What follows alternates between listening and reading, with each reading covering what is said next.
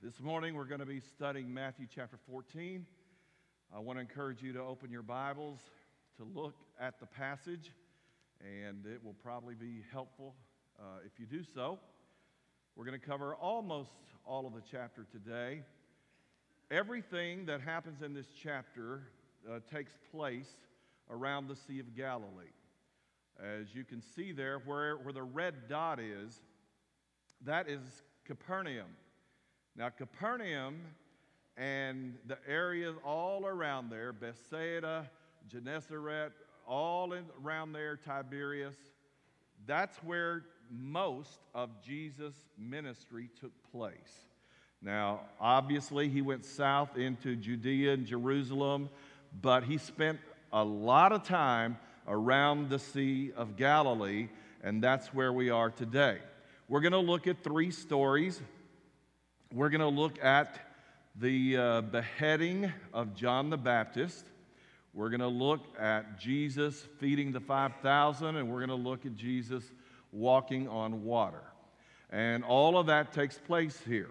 In fact, the story that we're going to get into about the beheading of John the Baptist, you see Tiberias there on the west shore of the Sea of Galilee. Everybody see that? Well, Tiberias was built by Herod Antipas, who is a key figure who actually is the one that ordered the beheading of John. And so that's a very interesting history, and we'll get into some more of that momentarily. But I wanted to show you the Sea of Galilee. I wanted to let you see sort of the areas that we're going to be talking about. You see up there in the top right, Bethsaida, it's around that area where Jesus fed the 5,000. And then where the red dot is, in between there, on the north side of the sea, that's where, somewhere in that area, where Jesus walked on the water. Now, that is an actual picture of the Sea of Galilee. I got to stay in Tiberias for a few nights, and there is a picture of part of Tiberias. You see that tall tower on the right side? Our hotel was just farther to the right, which obviously you cannot see. But anyway, it's a beautiful, beautiful area, and it was amazing to get to spend time all around there and take a boat ride across the Sea of Galilee and all that kind of thing. There's another picture of the Sea of Galilee. Anyway, let's move on to our text. John the Baptist, of course, was about 6 months older than Jesus.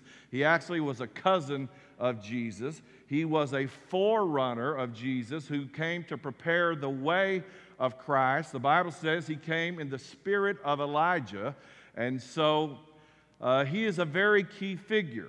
We remember at one point in the early chapters of John, I think about John chapter 3 or so, John made the statement about Jesus when he said, "Behold the Lamb of God that takes away the sin of the world." In that context, John said, "He must increase and I must decrease." Remember, John came preaching in the wilderness, and what we find here with his execution shows that John was completely taken out of the way, and his work had been done. And so Herod, the tetrarch means a quarter. So he was the ruler of a quarter of that area. And in fact, that area on the west side of the Sea of Galilee where Tiberias was, remember I said he built that city? Well, that was the area that he ruled. And then a narrow strip of land a number of miles south of there on the other side of Jordan, he also ruled that. So he was married, and his wife, I thought I'd be better off not trying to pronounce her name.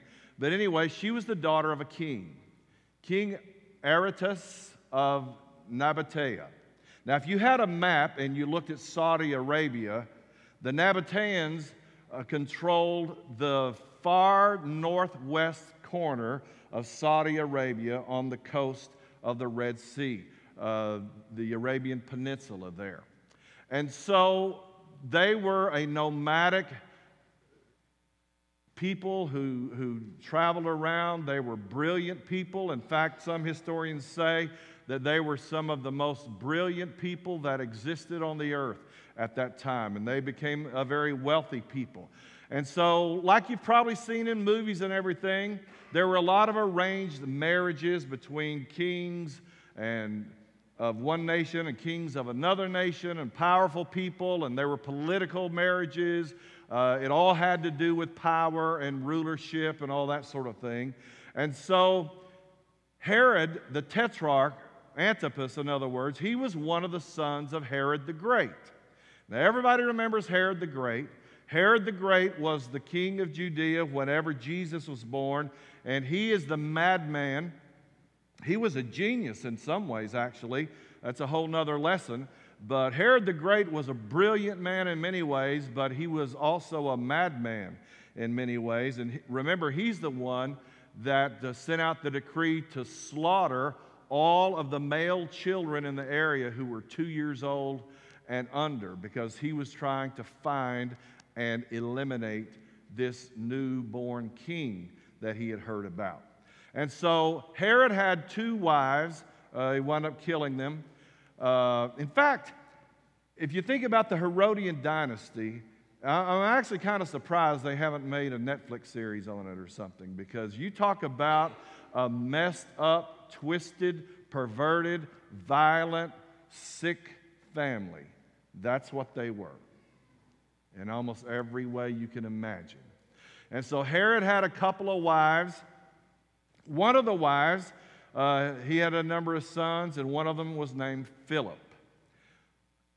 The other wife had a number of sons through her, and one of them, the youngest, was Antipas. Now, Philip had married a woman named Herodias. And remember, Herodias was the daughter of King Aretas of Nabatea. So think about this.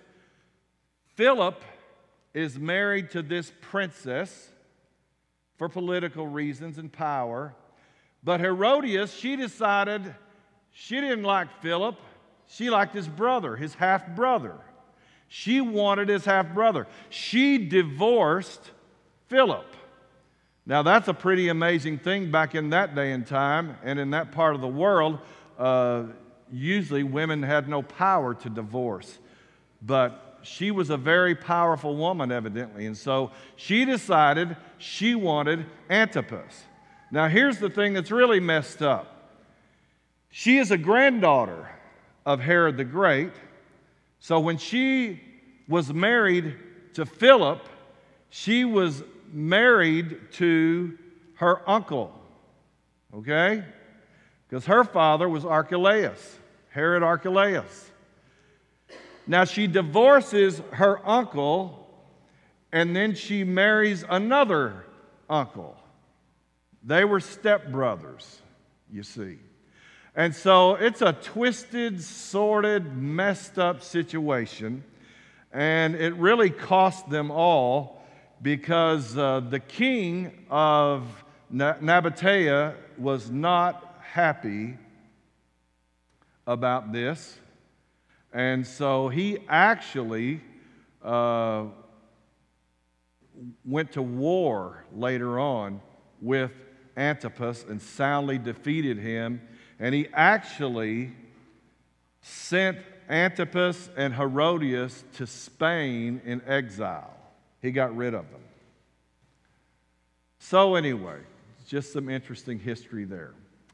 So, this is the Herod. Herod Antipas is the Herod, remember, during Jesus' trials where he's before Pilate and Pilate sends him to Herod. This is the Herod that he was sent to. He was a very, very terrible person, really. So, anyway, Remember what Jesus said about John. He was a prophet and more than a prophet. In fact, he said of those born of women, there was no one greater than John. And so John really took the fate of most prophets. He wound up getting killed. Prophets were spokesmen of God. They spoke warnings. They called people to repentance. And in this case, this was, according to the law of Moses, an incestuous marriage. Antipas and Herodias had no right to be married. Philip was still alive, his half-brother, and so the marriage was all wrong. And so John the Baptist spoke out and preached that they needed to dissolve that marriage. They needed to repent that it was wrong for Antipas and Herodias to be married. Well, this infuriated the princess.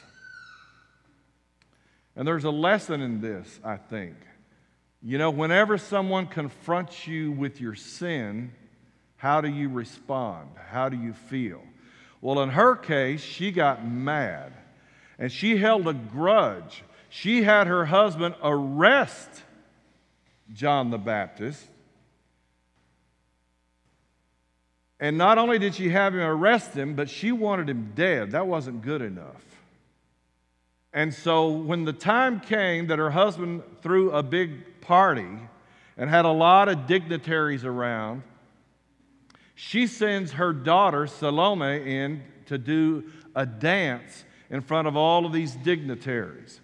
Now you can imagine what kind of dance that might have been, because Herod was so excited about things that he told her, I'll give you anything you want, up to half the kingdom. Well, I imagine he was in a drunken stupor whenever he said that. You know, they'd been partying for a while and feasting for a while, and so he's just spouting off. And she goes to her mother and tells her mother what he had said. And she said, what should I ask for? And she said, you tell him I want the head of John the Baptist on a platter now. And so he hated that because he actually kind of liked John. In Mark chapter 6, the Bible actually tells us that he enjoyed John's preaching, and he thought he was a good man, a righteous man, and so he really didn't want to kill John. But because he had spouted off in front of all these dignitaries, and he didn't want to not keep his word, and isn't that ironic? I mean, think about it. Here is this guy with this totally messed up situation. His marriage is wrong. He's in an adulterous situation. He's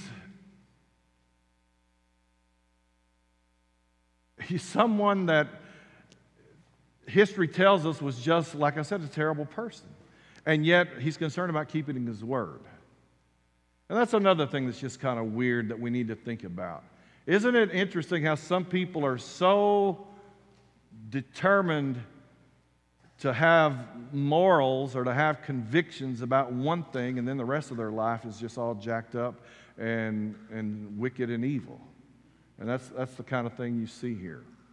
A lot of things to look at, a lot of things to learn what not to be like by looking at the family of Herod. So anyway, Herod keeps his word.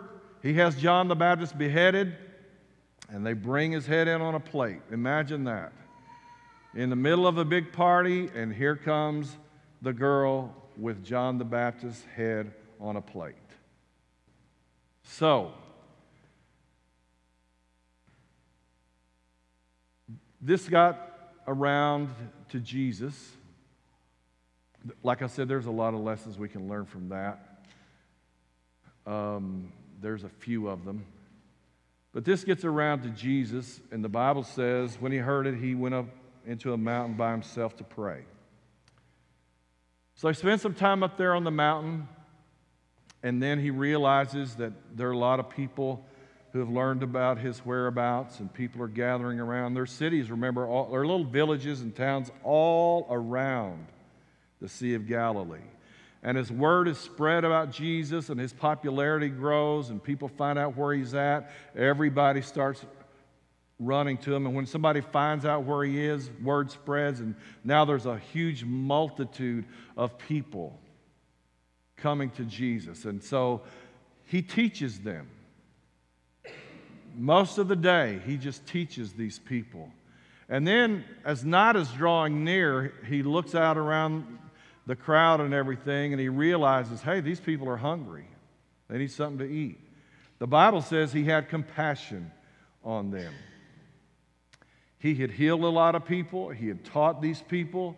He was doing good. Now look at the contrast of Jesus' meal, feeding the 5,000, and Herod's feast, his party. All the difference in the world. And if you look at it, it's a dramatic contrast to a person who is supposedly a ruler of the Jews. And here's Jesus, the king or the ruler of the Jews. And look how he treats people, and look how Herod treats people. Look at the way he parties and feasts, and look at how Jesus responds to the needs of people around him. And so there's a lot of things that we can look at and we can learn about the kind of person that Jesus was. Now, so the conversation probably went something like this. The disciples, some of them, they come to Jesus and they say, look, you got to send these people home. It's getting late. They need to go home and find something to eat. We don't have anything here to feed them. And Jesus essentially says, well, you feed them. And they're like, feed them what? We don't even have enough money. It would cost 200 denarii, which is a day's wages. It would cost 200 days' wages to go and buy enough bread somewhere to be able to feed these people, just to give them a little bit. And, you know, what store's going to have that? We're talking 8 months of salary, okay? There's 5,000 men. We don't know how many women and children are there. The Bible just talks about 5,000, but there probably were more than that there. So how are we going to feed these people? And Jesus says, you feed them. And in all the conversation and the confusion about what are we going to do, and, you know, Jesus is telling them to take care of things, and they're telling him, you got to get rid of these people, and all this is going on. And in the middle of all that, Andrew comes up and he says, well, I found this boy over here. He's got 5 loaves and 2 fish, but that's nothing. That's not going to do anything. And Jesus says, you just tell everybody to sit down in groups and give me those 5 loaves and those 2 fish. Okay, whatever. And so they do. And Jesus starts breaking the loaves and giving to the disciples.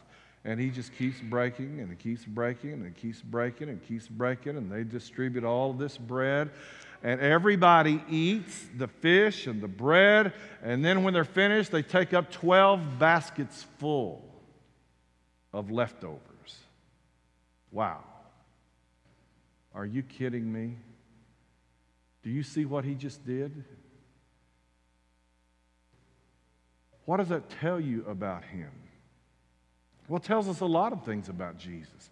It tells us, like we said, he has compassion. He knows the needs that we have, and he provides. He provides our needs, and he does so abundantly. He not only just takes care of his people, but he takes care of us very well. And I think there are many of us here today, we could testify to that very thing. We have been provided for. We have been taken care of. But there's a lot of spiritual lessons in this feeding of the 5,000. And the one who brings all of this out is John. And we find that in John chapter 6. And so I want to look at that momentarily.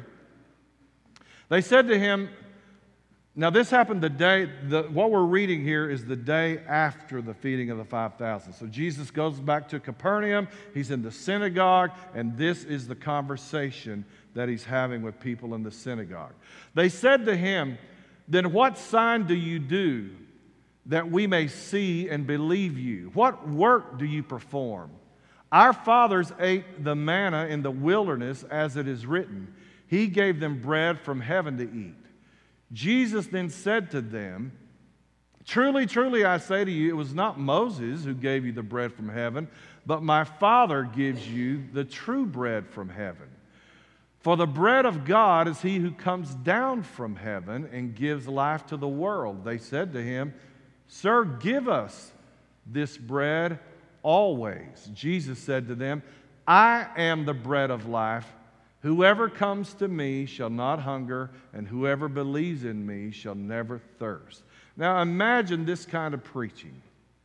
They're at the synagogue. Jesus stands up and he is teaching, and everybody, no doubt, is aware of what happened the day before, the feeding of the 5,000. In fact, I believe it's Mark's account that at the end of that section where he talks about them feeding the 5,000, he makes the statement that many of the people said at that time, "This is the prophet that was spoken of." Well, if you know your Old Testament, you know the person that he's referring to and the situation he's referring to when Moses told the nation of Israel that one of these days a prophet would come like him and that the people would listen to him and follow him. So that's the connection they make. They're making a connection when he fed the 5,000 in their minds based on their history and their knowledge of what's taking place. They're looking at this and they're thinking Exodus, Moses, deliverance, freedom, the manna from heaven. God provided bread for them for 40 years out of heaven. I mean, think about that. And so that's what they're thinking about. They're making that connection. And so Jesus says, "I am the bread who comes down from heaven." And they're like, "What? What is he talking about? I am the bread." And furthermore, he said, "If you eat this bread, you'll never die. You'll never hunger. You'll never thirst." What is he talking about? He says, "I am the bread of life. Your fathers ate the manna in the wilderness and they died. This is the bread that comes down from heaven, so that one may eat of it and not die.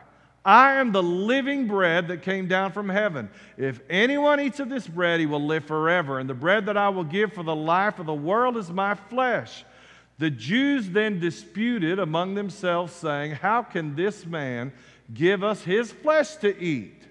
So Jesus said to them, "Truly, truly, I say to you, unless you eat the flesh of the Son of Man and drink his blood, you have no life in you. Whoever feeds on my flesh and drinks my blood has eternal life, and I will raise him up on the last day.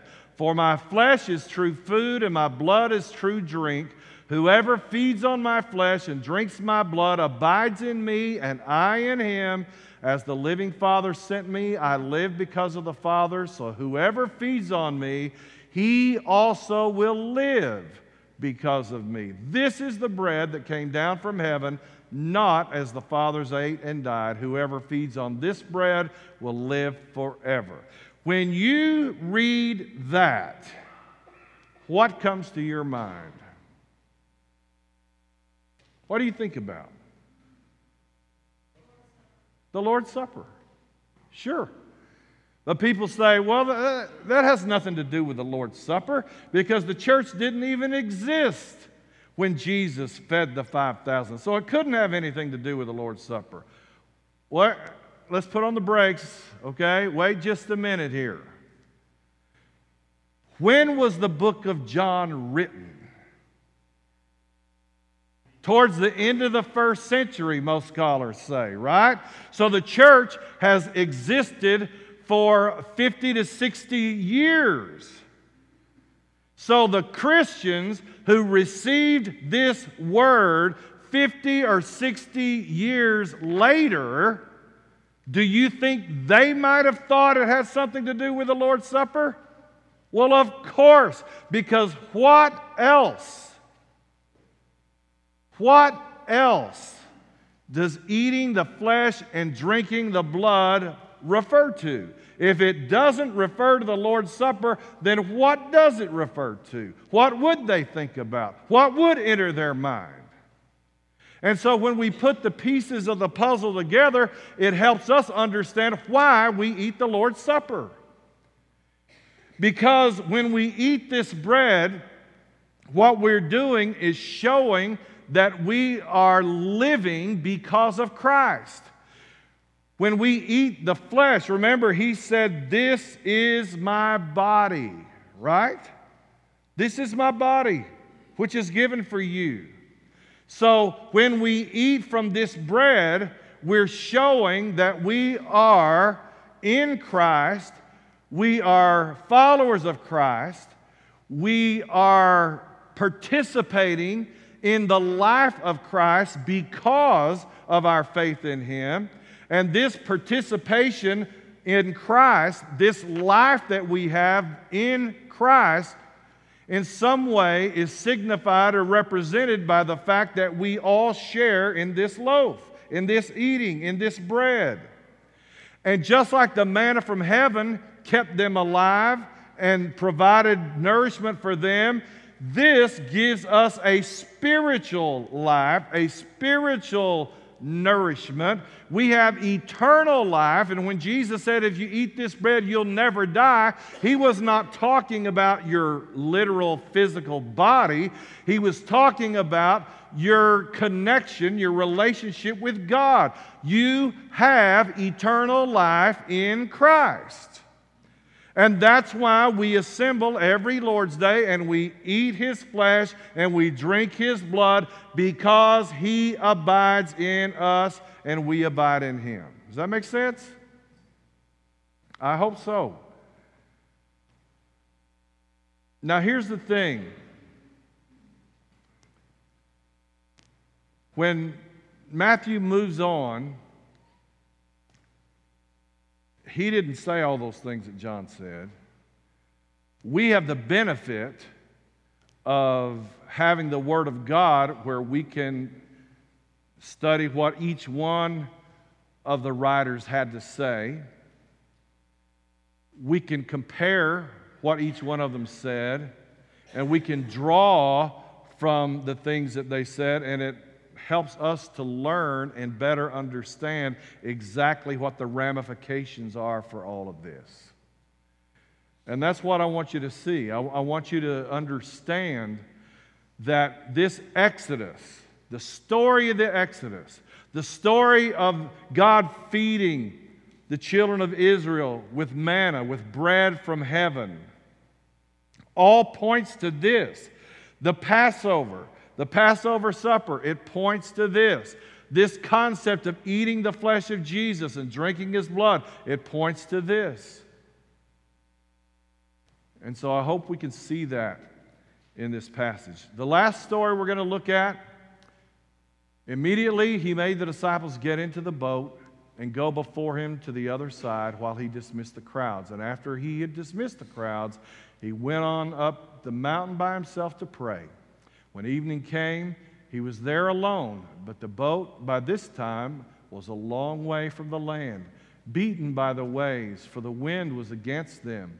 And in the fourth watch of the night, now that's between 3 a.m. and 6 a.m., okay? So they've been rowing a long time. In fact, if you look at what Mark says, there was a stiff headwind blowing against them. You ever try to row a boat against a really strong wind? You ever try to do that? I tried to do that one time when I was fishing. It was a very, very windy day, and I caught a fish, and we were fishing for redfish, and so it's a pretty good-sized fish, and we were in a little boat, and the fish was pulling the boat around some. And so I'm reeling that thing, and the fish is taking off, and I'm trying to reel, and we're going straight into the wind. And the next thing I knew, my partner, he was paddling while I'm fishing, trying to get the fish in, and he's paddling for all he's worth. And the next thing I know, we're about 50 yards back of where we were. I'm telling you something, it ain't easy rowing against a stiff wind. Now imagine disciples are in the boat, so there's probably several guys rowing, right? And they're getting after it and they're doing the best they can. But I'm going to tell you something else. You row very long, it'll wear you out. Now they've been here for hours, and they still haven't got to shore. And all of a sudden somebody sees something. What is that? And some of them look up there and somebody says, it's a ghost. Well, I wonder what Josh would do if everybody said, it's a ghost.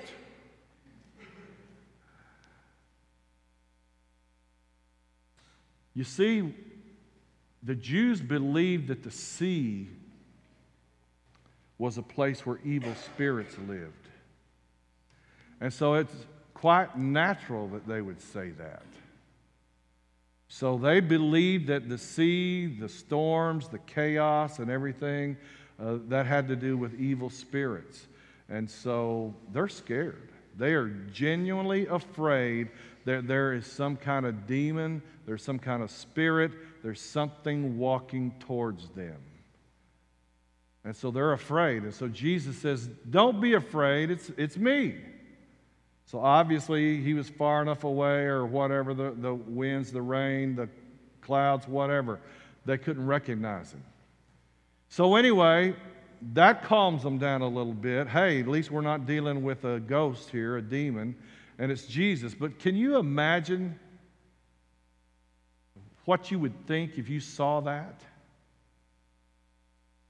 I imagine most of us would think, that you can't do that.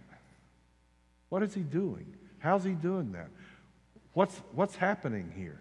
He is literally walking on the water in the middle of a storm. That's what he's doing. And so he gets closer and closer, and they must be awestruck at what they're seeing.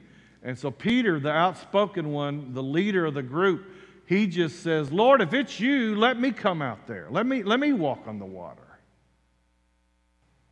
If you were in the boat, would you do that? Hey, Jesus, let me come out there with you. Well, probably not. I don't think I would. But that's Peter. And so sure enough, Peter steps out of the boat, and Peter starts walking on the water. But then the Bible says he saw the wind. Well, you can't see the wind. How do you see the wind? Well, what you do is you see the effects of the wind, right? Around here, you might see leaves blowing and dust blowing and whatever. You can see the effects of the wind. Well, what would be the effects of a stiff wind on a lake? That's right, we're talking waves here. I did a little research on this on the Sea of Tiberias. And without boring you with all the geography and all the weather patterns and all the kind of things that happen, literally there's a news story in December of 2010. That's not that long ago, okay? There was a news story of 2010 on the Sea of Galilee, the Sea of Tiberias, where there were 30-foot waves that were crashing so high onto the shore that they busted out the windows and stuff of the Holiday Inn. So it can get rough on the Sea of Galilee. Crazy rough. So just imagine a storm is going on, a big storm, and Peter begins to look around and look at the waves and feel the rain and probably lightning and everything else going on, and he begins to sink. And he's sinking fast. And he reaches out his hand and he cries out, "Lord, save me!" And Jesus takes his hand and he pulls him up. And he saves him. Now think about what happened here. As long as Peter kept his eyes on Jesus, he was standing and walking on the water in the midst of a storm. We all have storms in our life. We all have things that happen. We all have hard times and dark times and troubled times. We all go through stuff that's not pleasant. It's not fun. Many people here can tell testimonies of awful, awful things that they've had to go through and live through in life. Lots of bad things can happen in life. But through all your storms, through all your struggles, if you will just keep your eyes on Jesus, you can walk on the water. Now think about that. You can walk on the water. Well, what's that mean, walk on the water?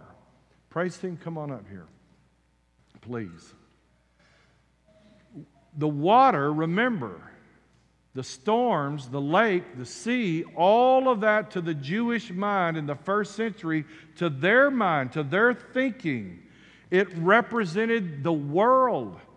It represented all the bad and wrong and difficult things that happen in life. That's what it meant to them.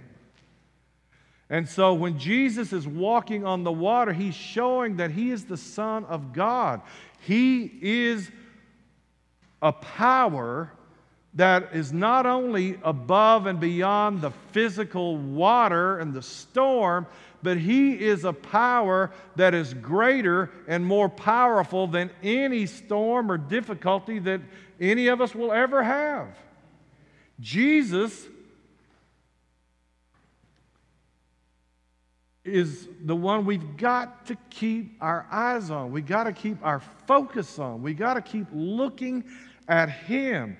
He is Lord of all. He's Lord of the storms, the physical, literal storms. When he stepped into the boat, boom, the Bible says it was still. The storm stopped. Is Jesus in the boat with you? Is he in your boat? Is your boat rocking on a raging sea? Are you having trouble? Are you sinking? Are you fearful because of all the stuff that you're living through and going through? Well, get Jesus in your boat. Ask Jesus in. Invite him in. Stay with him. Look at him. Watch him. Study him. Follow him. And you're going to be all right. You're going to make it.